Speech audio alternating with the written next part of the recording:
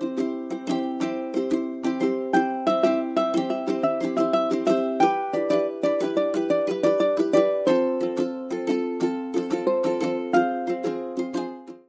everybody, you are listening to episodes 11, part 1 and part 2 that are on Spotify and Apple Music and all my regular podcasts. There's no video with this one, but I wanted to upload these episodes because these are two of the most powerful ones that I've done.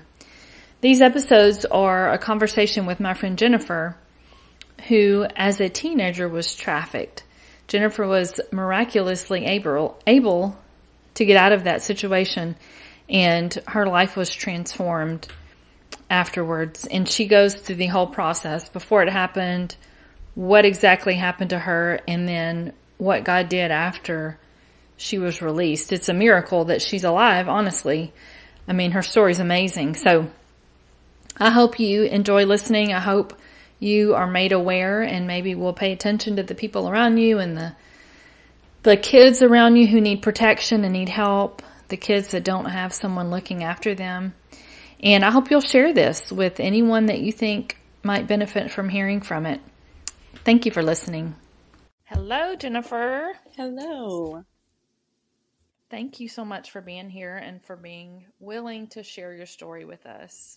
I know when I heard your story several years ago, I was shocked because what you've been through is something that we think about in other countries. We think about in other places. You don't think about it being next door or in your town or whatever. And I think when you shared your story, and even when this happened, it wasn't something that was talked about a lot. And so I want you to tell me your story, what you've been through. I think it just could be such an encouragement to parents out there. It definitely a reality check for parents to kind of pay attention and just be reminded of the evil that is out there in the world, unfortunately.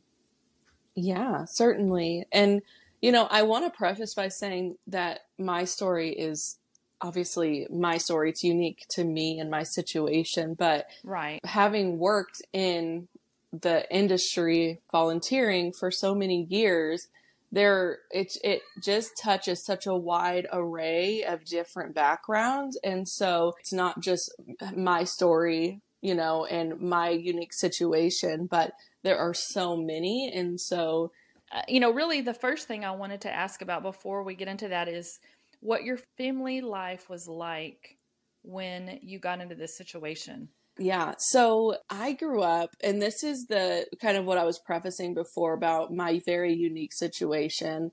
So I grew up, and from birth, my mother fell ill when I was 10 months old. So she has a few neurological diseases that actually caused her body to be paralyzed for quite a few years, while the doctors are trying to kind of figure out how to right the path for her neurological health.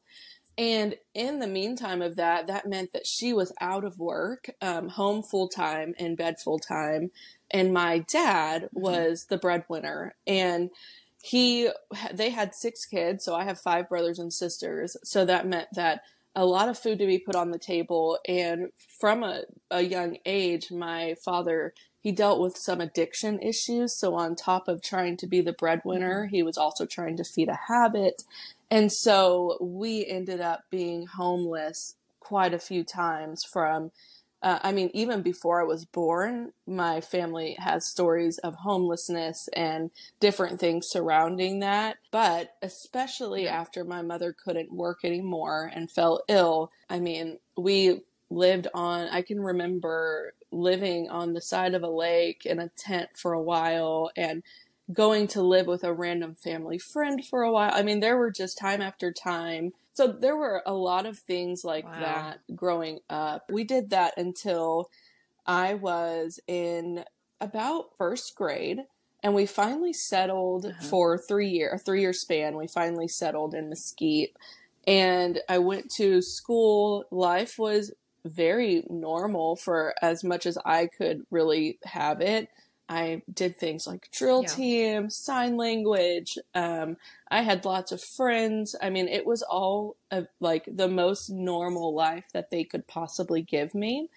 We went to church Yeah. regularly during that time, and it really was a time that I know my parents were trying to heal, and they were trying to heal the relationship that each of us had. And then that Yeah. 3 year span after that, my father passed away suddenly when I was 9 years old. And that kind of changed the trajectory from that point to where normal wasn't going to really be a thing for me anymore, and really for any of us 6 kids. And from there, my mother and I moved in with my oldest brother, who had himself a porn addiction, just to be frank.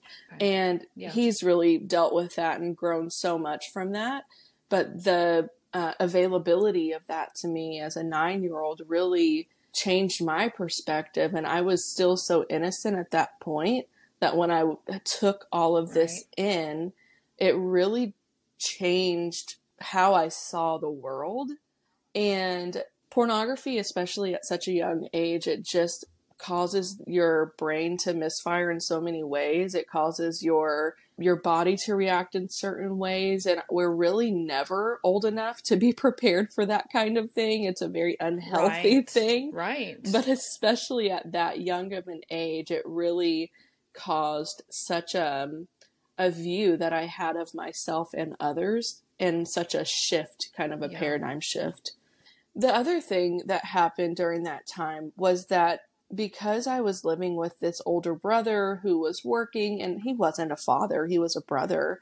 So it was me, my mom, and my brother, and I really had free reign. So we moved into a lower income apartment complex, and I made new friends there, but the friends I made there were already doing things like smoking weed and smoking cigarettes and stealing their parents' beer or alcohol counter things. And so really, I mean, wildly, and I think back now, and I have a daughter who's about that age, I was already being introduced to those things at the age of 9. And so this really desensitized certain areas of my life, primed me for other areas, and this was just a kind of a habit path or a trail, kind of habitual thing that happened. Now, one thing I had been introduced to, like, pornography, but I had never been introduced to, like, quote, the real thing. I was still detached from the reality of what it was, because it was all a show to me, and it wasn't a reality. And that really was all the way up until my high school days. And this is where I want to get into kind of the realities of what happened and how easily it is to kind of, I guess, affect other people. Because when I was in high school, my very first year, my mother and I had finally, and now she's disabled and like deemed disabled by government, all of that. So she finally got approved for some housing. And so she and I moved back to Mesquite, where she got an apartment, and I was able to stay at the same high school all 4 years of high school, which was great. However, going into that high school, I didn't know anyone. I was brand new, and so I was really just trying to find a place to fit in there. So my very first year, I went in and I met a girl, and I'll call her Mia for all purposes. Sure. And so I was a freshman. That means I was 14 years old. She was actually older. She was 19 years old, and she was pregnant, and she was in my freshman geometry class, or geography. I'm sorry. Oh, wow. Yeah, my freshman geography class. And she and I connected. I mean, it was like an instant spark of connection. I mean, I've had that with friends in my life, even as an adult, where you just connect with someone and it's like, oh, sure, like an instant, you can just chat, like that type of connection. Yeah. And that really was the type of connection that was there, was like this instant thing.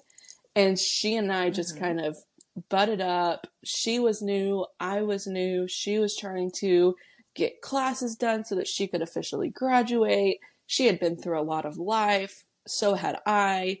And the relationship she was just building with me was like something that I craved so much, for someone to be so interested in me and care so deeply about the things that were happening, because I had jumped from place to place and moved. I hadn't gone to the same school for a single semester my entire career of school since third grade. So to have someone to actually connect with in that way was something that was very special in that time. Yeah. And so she had invited me out. She and I had been friends for a few weeks, and she invited me to go out with her to her dad's house. And her dad lived in Fort Worth. And so she and I hopped on the bus and public transportation, which is how I got everywhere during this time. And we headed out to, the train. There's a lot of different things you have to do to get from Dallas to Fort Worth through public transportation. But we finally made it there. And we go to this neighborhood with these amazingly beautiful homes. I had never seen homes this big in my lifetime. And so I was like, very much kind of in amazement and awe. And so we go to this house, we get things together, and then she's like, okay, come on, we're going to go to a friend's house. And I was like, okay. And we went, another beautiful house. Again, I was just like, where are we? This is insane. And we knock on the door, and opening the door, it was a woman who opened the door, and the house had tons of children in it, tons of women. And it was just like chaos, like just people running and getting ready and doing this and doing that. And so we go inside, and out walks this very large gentleman. I probably am being too nice with that term. This very large man walks out, and she says, hey, Bubba, this is Jennifer, and she needs to make some money. And I was like, very taken aback. I really had no idea what was happening. I didn't know what the word prostitution was. I didn't know. The only thing I knew of was a stripper, right? From TV shows and different things. Like, that's all I knew.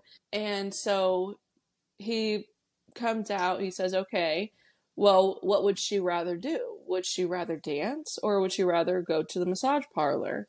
And they look at me, and I'm like, well, if I'm going to do something, I guess I would rather dance, And so when they said that, were you really thinking dancing? Like, did you have any idea what was actually going on? So I started getting an idea when I saw the women and how they were dressed, because they were all dressed in lingerie, and they were like putting robes on and kind of overclothes on. And so I kind of started getting an idea of what was going on, but I really had no clue of the expectation of me.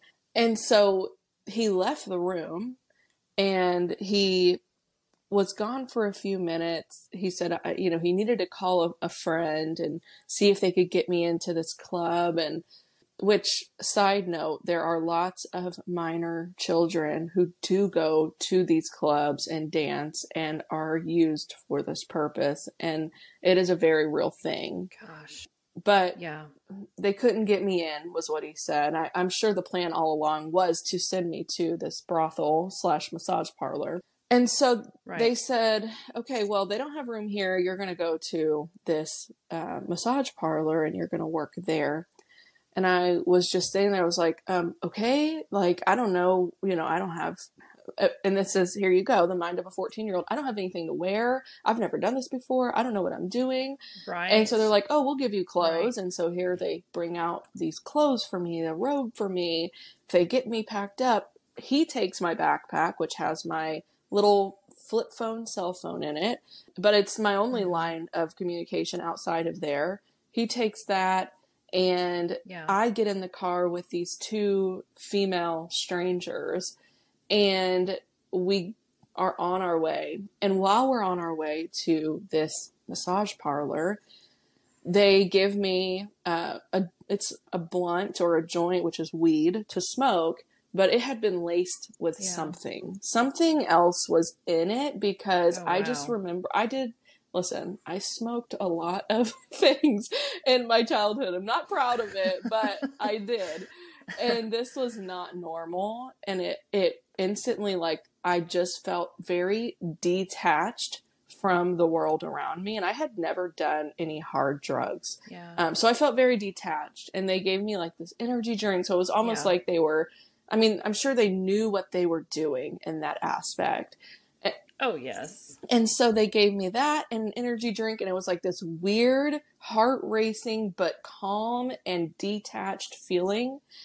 And then we pull up to a donut shop, and it's just this standalone little bakery donut shop.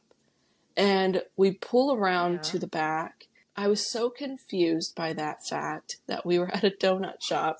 Yeah. And we go in through this back door, and the woman, owner of this place, kind of ushered us into the dressing room area.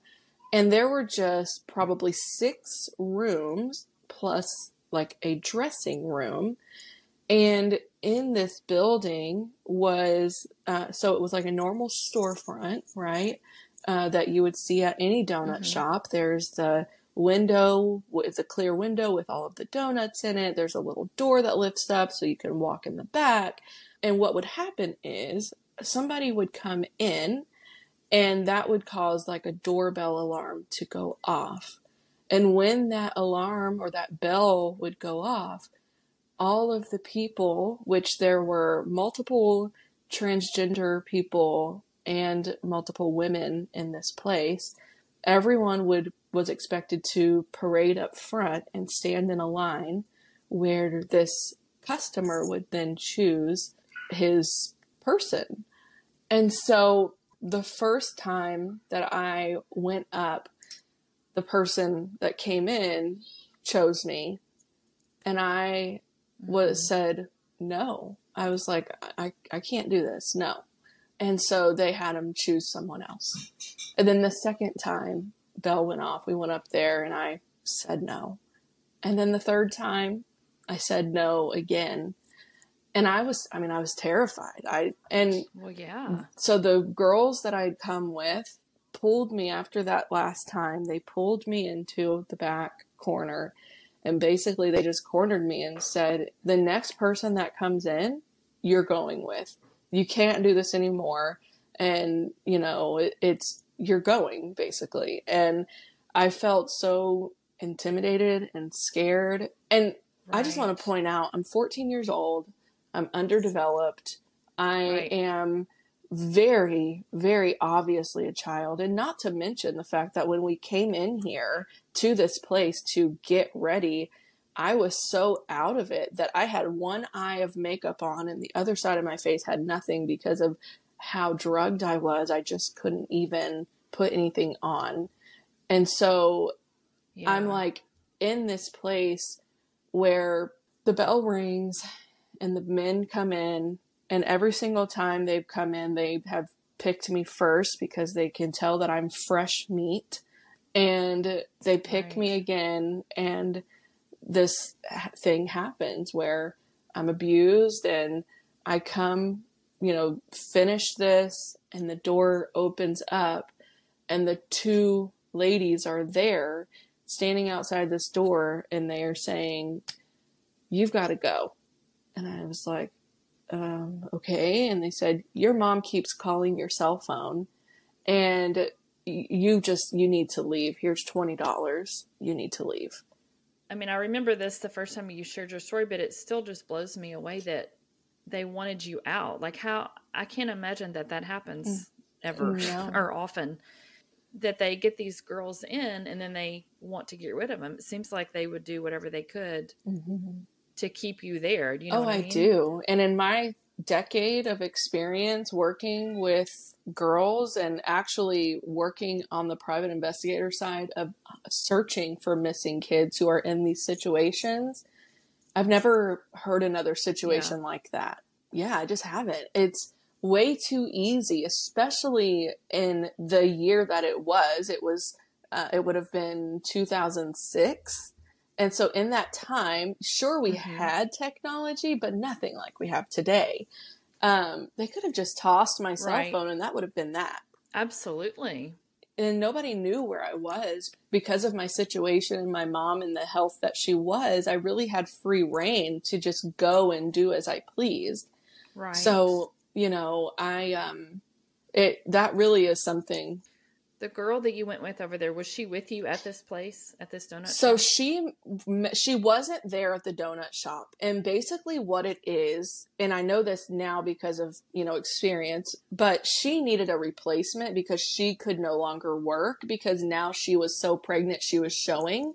And so she needed a replacement.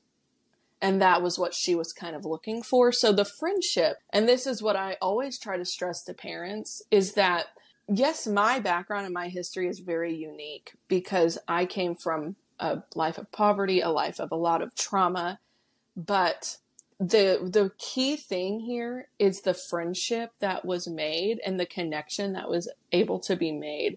And I see this happening now with technology so much in healthy families where, the connection gets made and somebody gets comfortable and then they convince them to meet up or to hang out or whatever. And they do. And then, you know, this is why I just can't stress enough to people, like, you will never wish you gave your child a cell phone a day earlier. And you will never wish you allowed them to get social media a day earlier. You'll never say to yourself, I should have just let them have it at the age of 12. I mean, you'll never say that to yourself. Oh, right. You know, and so I just always say, just wait. Waiting is always worth it. And being cautious is always worth it. Not being afraid. I never want parents to be afraid. You need to be informed and aware. And that way you can be prepared. And so fear is not something, when we make choices out of fear, you know, that just causes us to be reactionary instead of proactive. I have granddaughters and I have nieces. This story is so important, I feel, to share for that very reason, like what you just said, so that people would be aware, because it was so easy for you to get pulled into that, you know, just because you had some free reign, and it just was very easy. And I know I mean, that was a long time ago. I'm sure it's the same way now. Yeah. I'll share, and I want to share a little bit in a minute about kind of coming out of that, because I do think it's important. But I will say, as parents, we want to find this balance between being that helicopter parent and being that free range parent. You know, it's like, where's the in between of this? How do I protect my child, but also give them freedom and independence and kind of curate that safety in between there? Yeah. And so I want to say that there's no perfect parent. And if we're all trying to be that perfect parent, I mean, the reality is that unfortunately it just doesn't exist. And I have to remind myself even of this, you know, often. Our job is to be prepared, to be aware so that we can make wise decisions. But ultimately, like, there are real things that we can do as parents, and there are ways that we can realistically. So tell me, give me some suggestions for parents. What are things that they can do? Okay, so a couple of things. One thing is from the youngest ages, when you're changing your child's diaper, and if you're past this, it's okay, I'll get there too. But from the youngest ages, when you're changing your child's diaper, be talking about terms that are real. Like, I'm going to change your diaper. And listen, it's weird. It feels funny whenever you're like, oh, look, you peed. This is your penis. Like, yes, it feels weird, but it's important for your child to know anatomically correct names for things. Like, it really is important that we don't give things nicknames, because later, if something were to tragically happen, it is so important that that your child knows the correct name for something and is able to place that name on it. Like, it is of the utmost importance. Yeah. So really from a young age, but also during that time saying, just kind of reminding them, I'm changing your diaper and I'm going to be quick, but just remember, this is our safe zone and our privacy zone, and nobody needs to be here. And then as they're growing up, Right. kind of those same reminders. Hey, why don't you go in your room and close the door? We're going to get dressed in privacy, because it's always important that we feel safe when we're getting dressed. Very simple things like Right. that prepare our children to understand privacy and to understand that they are allowed to have those things, and then there are other things. And I've loved this movement where people have said, hey, don't force your child to give Uncle Bob a hug. You know what I'm saying? Like, don't force it. Say, do you feel like hugging today? Do you feel like, and I admire my husband for this, but he even says, like, I just don't let other people's kids sit in my lap. It's just not the best thing to do, because you just want to protect their safety and your own safety. And so things like that, where Absolutely. it's like, being very cautious. I grew up in a time where I can remember my dad's friends when I was very young tickling me, and I felt so uncomfortable, and it was the weirdest thing. Yeah. And they didn't mean anything by it, genuinely, but I can remember as a child just being like, okay, I'm not a fan of this. And so being mindful, like, tickle your own kids, but probably not other people's kids. And then the other thing, as they get older, when you do decide to give your child access, whether it's a laptop, a cell phone, a tablet, putting a parent safety app on there that it basically allows you backdoor entrance into their device, where you can go in and see the activity. You can see if they've deleted anything. You can see the conversations. And this is where, as a parent, two things. It's important for you to have the boundary that you're just not going to go into your child's things and, invade their privacy, because that's important for us as adults to have privacy and our children to have privacy. But two, making your child aware. Hey, I have access. I'm going to do spot checks. I'm going to look and see what you're doing.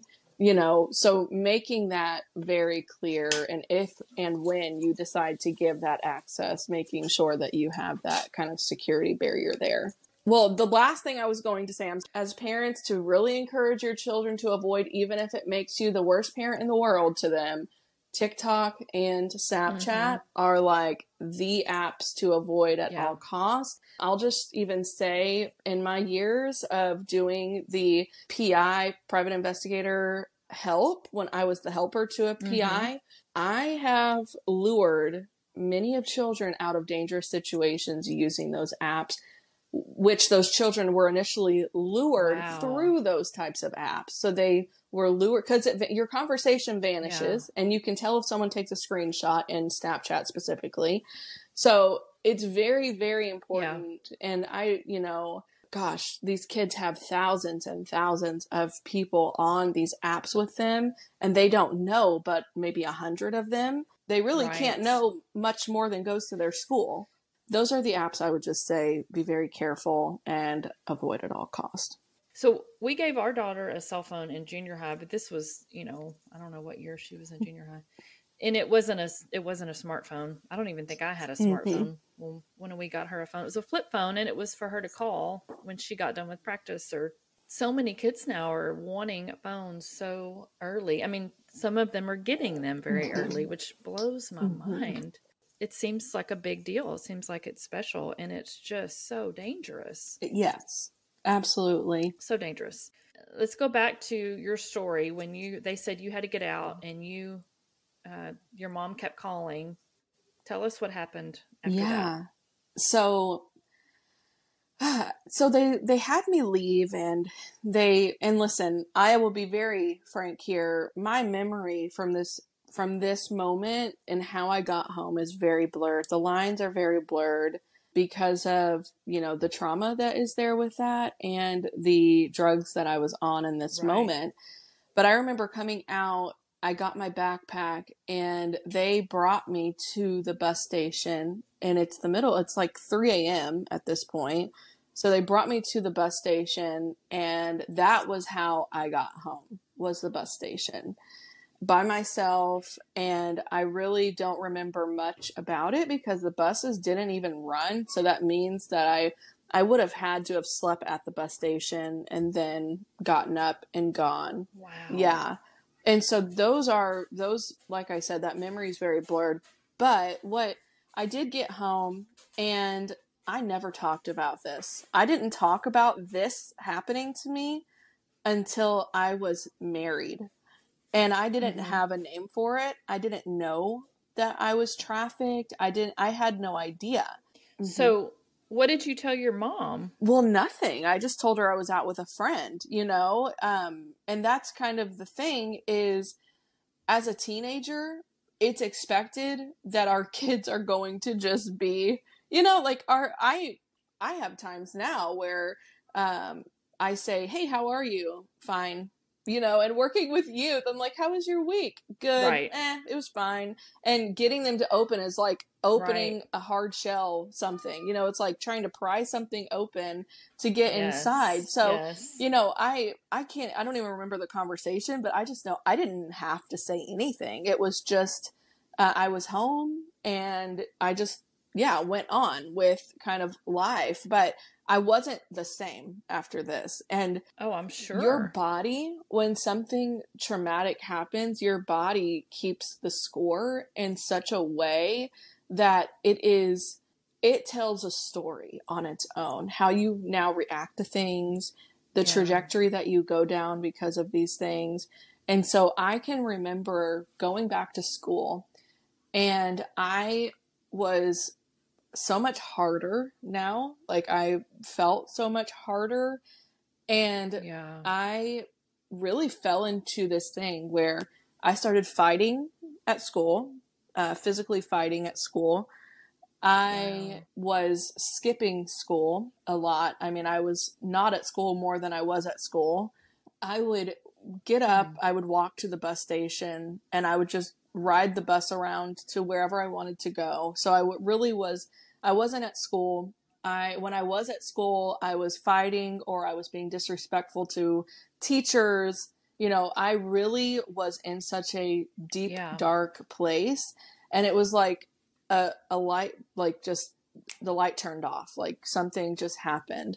I look back at this and I'm thankful for the people that the Lord put in my life at this time, because I can look back and there are other kind of things and situations that were happening as well, because as my behavior got worse, my relationship with my mom got worse. And so she was not physically able to discipline me for me, I was in such a dark place that I wasn't going to let her tell me what to do. I was just going to do. And because of that, and because of her neurological illness, which led to mental illness, this led to the only way she knew how to deal with me was verbal abuse. And so that added on to me acting out. And so it was just this snowball effect of thing after thing. And really what happened was that one of my brothers, I'm the youngest of the 6 children in my family. I was going to ask you that. Yes. Yeah. So one of my older brothers, he would come and find me, and literally Wednesday and Sunday, he would just come and he would pick me up. It didn't matter where I was. I could be high. Like, it didn't matter. He would come, he would find me, he would pick me up, and he would take me to church with him. And I was so annoyed at him at the beginning. I really was so annoyed. And the Lord had changed his heart so much, and he had been in such a just a good place. And he also he knew Yeah. that something wasn't right. And he knew what I had been through, not the trafficking situation, but with losing our dad and our mom being sick, and the fact that I was doing drugs and things. He knew those things. And so he had the Lord used him. Right. He would pick me up, and the authority that the Lord gave him, I just submitted to in that. And I am so thankful for that. And so he would pick me up and he would bring me to church. Right. And the church that he brought me to is a little Baptist church, and they just loved on me so well. They never said anything like, "Why are you dressed like that?" Why I dressed like Right. I was. I dressed in, very not very modest clothing, and so they never questioned those things, and they always spoke the truth in a loving way. Now, fast forward 2 years, in my junior year of high school, I'm still doing all of these things, but I've now built some relationships with these students in this youth group. And so I am kind of known by them as this rough and tumble girl. And we I went to a couple of youth camps with them, a couple of like youth conferences with them. But I remember specifically we went to one that Louis Giglio was speaking at. And yeah, it was called Acquire the Fire was what it was called. And it was, Oh, I remember that. And so we went. It was beautiful. Yeah. Carrie Job was doing worship. Yeah. Louis Giglio was there. I mean, it was great. And so I remember Louis Giglio hit one of his sessions. He talked about how we can all put on this mask and we just pile on thing after thing. But the reality is none of those things are who God created us to be. And he gave this altar call for us to pull off the mask and give our raw selves to the Lord. And the Holy Spirit just completely wrecked me. And I, gave my life to him completely that day.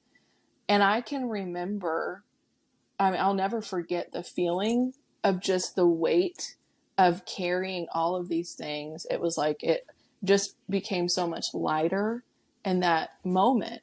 I'm forever thankful for that, and just how the Lord used so many people and so many things to just draw me to him. I can't imagine. Of course, I mean, I only know you as I know you now, so I can't imagine you being this rough and, hard person. Like it's hard for me to even picture that because you're just so sweet. But it still just blows me away that you were able to walk away from that situation, because I know that's not the norm. And I mean, it was just a miracle that you were able to do that. You talked about doing some private investigating work, and I know you volunteered for different places that went and looked for these kids. How did you get involved in that, and what did that look like for you? So after I got saved, I kind of went down this path now that I was fully sold out for the Lord, and I was like really working on like spiritual healing and all of that. And I met my husband at this. We weren't married, obviously, but when I met him, he was serving and at this other church that I had visited a few times. And after he and I got married, we had a friend of ours who spoke at the church, and her speech was about human trafficking, and she talked about it. And when she put a name to the situation, all of these like alarms went off in my head and my body. And I was like, whoa, that is me. Like, that is what happened to me. And so I finally had a name for this thing that was happening. So I told my husband what happened, and he immediately encouraged me to go to counseling. So I did. I got into, I got into a sexual abuse recovery group. And during that time, I got with the friend who, her name is actually Lindsay Speed. She's the director of Trafficked 911 now. And she was like, hey, well, while you're doing that, why don't you just come volunteer with us? And so I went and did outreach ministry with them. And it was just an entry into seeing how this organization loves on these girls and goes out into the community. I mean, it was such a beautiful thing. And they don't do that specific outreach, but that organization specifically targets the victims and advocates for them and cares for them in such a beautiful way. And so I'm going through sexual abuse recovery. I had stopped volunteering with Trafficked 911 because they stopped doing that specific outreach ministry. And the counselor who was leading the abuse recovery group that I was in, she had me stay after, and she just told me, hey, I know a woman who is starting or has started a human trafficking organization. Would you mind if I connect you with her? And I was like, okay, yeah, sure. And so she connected me with Rebecca Jower. She's the founder of Poema and Poema Foundation. Yes. And Rebecca and I, when we met, we connected instantly. She was such a mama bear, and I could see her heart for this ministry as a whole. And so she and I met once a month, sometimes more, but we met once a month with a small group of other volunteers getting Poema off the ground. And I was able to then implement with her help, I implemented this outreach program that Trafficked 911 had decided to not do anymore. And so I implemented that, and they've been using that model, and they're still using it. I volunteered with them for about 6 years. And then, with kids and everything, I just had to slowly kind of detach myself. And I go and do speaking arrangements and different things now whenever she needs me. But yeah, it's their outreach program is still going on. It's grown. I mean, whenever I started it, we had 3 campuses, and I think they have like 12 or 15 now. I mean, it's all over. It's multi-state. Wow, that's awesome. It's a wonderful thing that they've been able to do. But not more importantly, but just something that touches my heart so much that they do is they have a home for women where they are bringing in victims and helping them learn how to navigate life and be productive members of society, and helping them go through counseling and get jobs and all kinds of things. And so they have a house. I think that they are working on building another house. And I know that there are some things Rebecca has as far as vision goes. I just am not sure how much she shared. And while I was doing the outreach program there, I got connected with the founder of For the One Foundation. And For the One Foundation is a group of licensed private investigators and other volunteers who work together to actually get missing kid. So someone's teenager goes missing. If it's a runaway case, then they will take it and help locate that teen, hopefully before they get into a nasty situation. So I got connected with them, and I was able to, I never got my PI license, so I always assisted the PIs, but I am very good at social media. And because I knew the lingo, I knew how the kids talked, I knew what all of the words meant. So I really ended up just becoming the training coordinator over all of that. And anytime we would connect with a youth that was missing, it was like, hey, Jennifer, how do we talk to this person without them knowing that we're a 40-something-year-old human? And so connecting with them, and really, they do such amazing work in locating missing kids and getting them into safety before they have to go. Because really, here's the thing. The statistic is staggering. When a child runs away from home, they have about 48 hours before they are going to statistically meet a pimp. And so that 48-hour window is what For the One Foundation really tries to work on. And it doesn't always happen. Sometimes it takes longer. And there are many times where, and I'll just tell a quick story if you don't mind.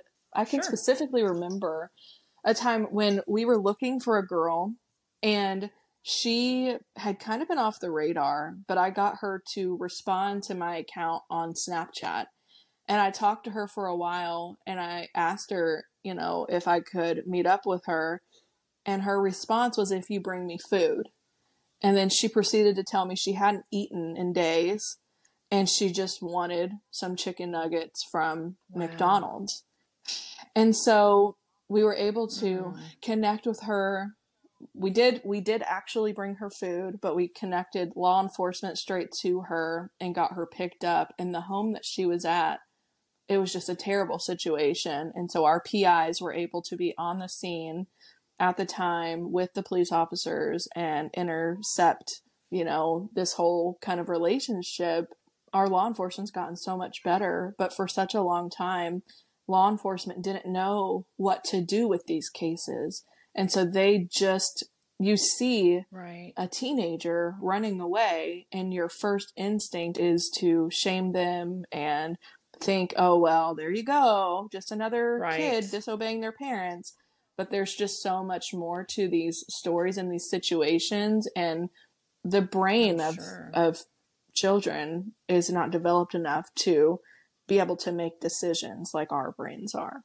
So as a mom, you, like you said, you have a daughter that is getting close to the age that you were when your life kind of started spinning out of control, I guess. Have you talked to her about any of this, or how do you talk to her about, without scaring her? It's like you said, there's got to be a balance between being overprotective and then wanting to keep her safe. How do you talk to her about that? The thing I love about Christianity and the Bible is that God lays out these situations and scenarios for us in the Bible to where we can use real life and connect it to this sin, because the reality is there's no new sin under the sun. It just looks different in different times. And so we do our daily devotionals, this girl is so analytical and very curious. And I'm like, I love it. But also there are times where I'm like, okay, we got to slow down a little bit. But, the one thing with her is, and my middle child is getting to this point. He is 5 and turning 6 next month. With my first, she is, aside from all the tips I gave earlier about body and conversations and all of that, we talk about things like, how our bodies react to things. We talk about the reality of basically everyone doesn't have our best interest at heart. And the reality is, unless we know Jesus, we are turned inward and we're selfish, and even sometimes when we know him, we still have a tendency to turn inward and be selfish. And that is our human nature. It's our sin nature, right? Like we have a tendency to turn inward and look at what is going to be best fitting for me in this moment. And so we talk about those things in a way that's relatable to her. And I think that's really helped to be able to point to, look at these stories in the Bible and let's look at these real life kind of stories that are happening. And she knows the work that I've done. So, I think that's helpful. Now, she doesn't know, she doesn't know what sex is, and she doesn't know, it's very much age appropriate, right? Like the conversations are very much age appropriate. Right. I just have such a desire for her to be kind of mentally prepared. And, and I think that's every parent's desire. It's like, we don't want our kids to be surprised by something or taken, and we just want that at least communication door to be open where they always feel comfortable coming and asking questions, even if that answer is, I don't even know the answer to that, but let's chat about it at dinner tomorrow. Give me some time to research this. Right. Well, I am so thankful that you were able to get out of that situation so quickly, and I'm really thankful that you have been able to do the work that you have to help, because I can't imagine if my daughter had left or had been taken or whatever, like I would be so overwhelmed with even knowing what to do. Like I would feel paralyzed as far as I don't even know where to Yeah, begin. You know what I mean? I'm thankful that you have been willing to help parents and help these ministries because you have such insight into that world. And now, you've heard about the massage parlors and, what they really are, but I never I thought about a donut know. shop. I never thought about, and it's No, I not know. funny. It's I'm not ironic, right? laughing about it, but it just Yeah. blows my mind.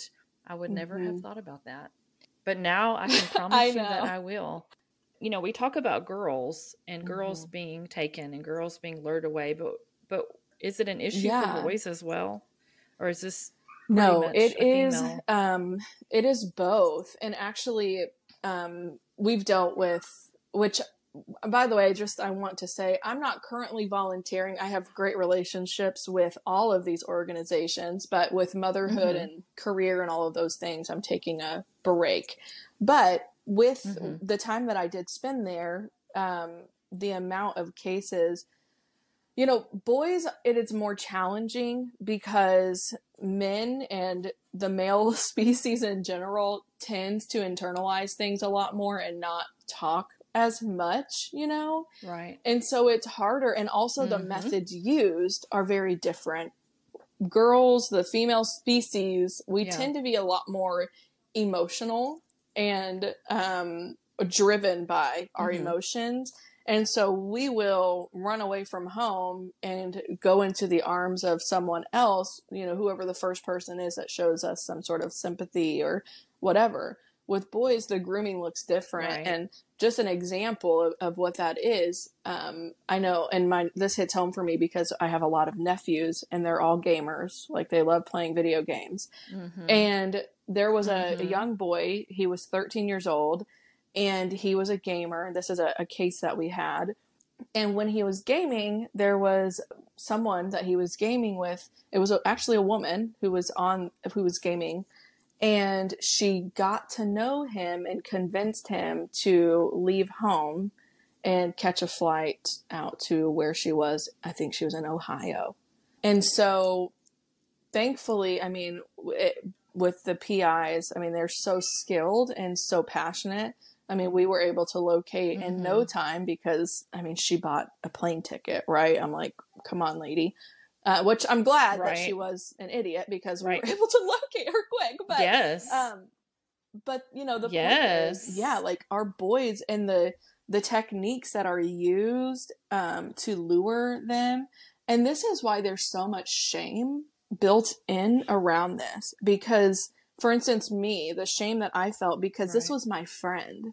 This is someone that I trusted, and Right. how, and this is just the thought, Right. how stupid am I that I just was so easily manipulated into this, right?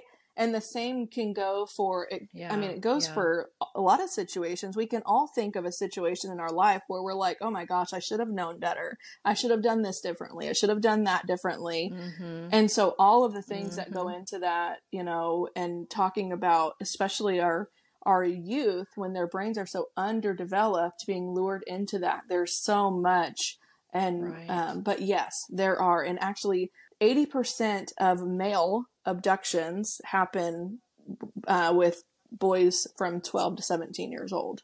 And with females, it is going to say, Go it ahead. is high like that for females. And especially when you talk about like cases deemed runaway. But the age of Right. 12 to 15, just period, male or female. But yes, males, it is happening, and it is really the less detected thing. That's wild. So before we go, you talked about when your kids are little, being honest with them and real about their bodies and how they're changing. And what are some practical things parents can do? Obviously, knowing where your kids are, or who they're with, or what else? What are some other suggestions for parents to just be aware of this kind of Mm-hmm. craziness out in the Oh world? man, yeah. I think that line of communication, I talked about the apps and having that, find your friends or Right. whatever app it is that you can have on the cell phone so that you can always know where they are. Mm-hmm. And also, like, listen, sometimes we've got to kick it old school and say, who's the parent of who you're going to hang out with? And because I can remember, gosh, I spent all my time at the skating rink, lock-ins. I mean, it was always so fun. And we want our kids, and we should let our kids do things like that. So there's such a balance to be had.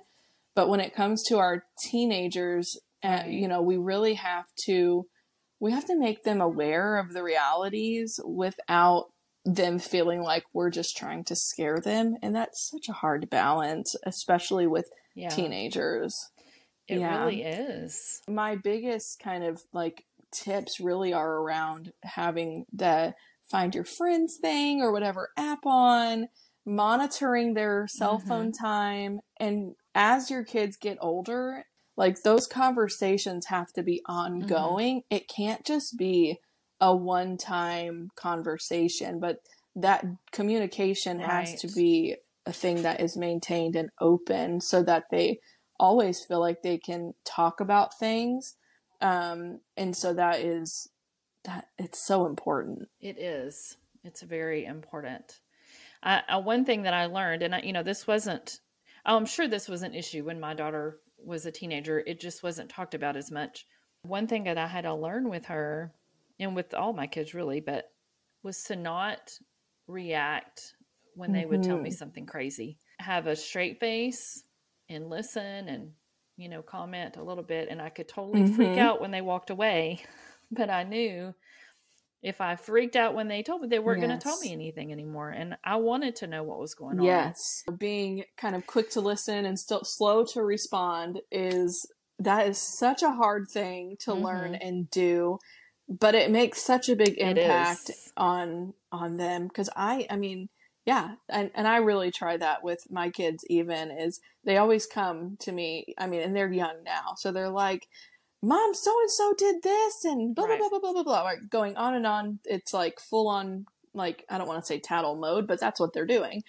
And so even at that age, taking a step and being like, okay, and not being reactionary, it all just leads up to ultimately like having them be able to tell you stuff later.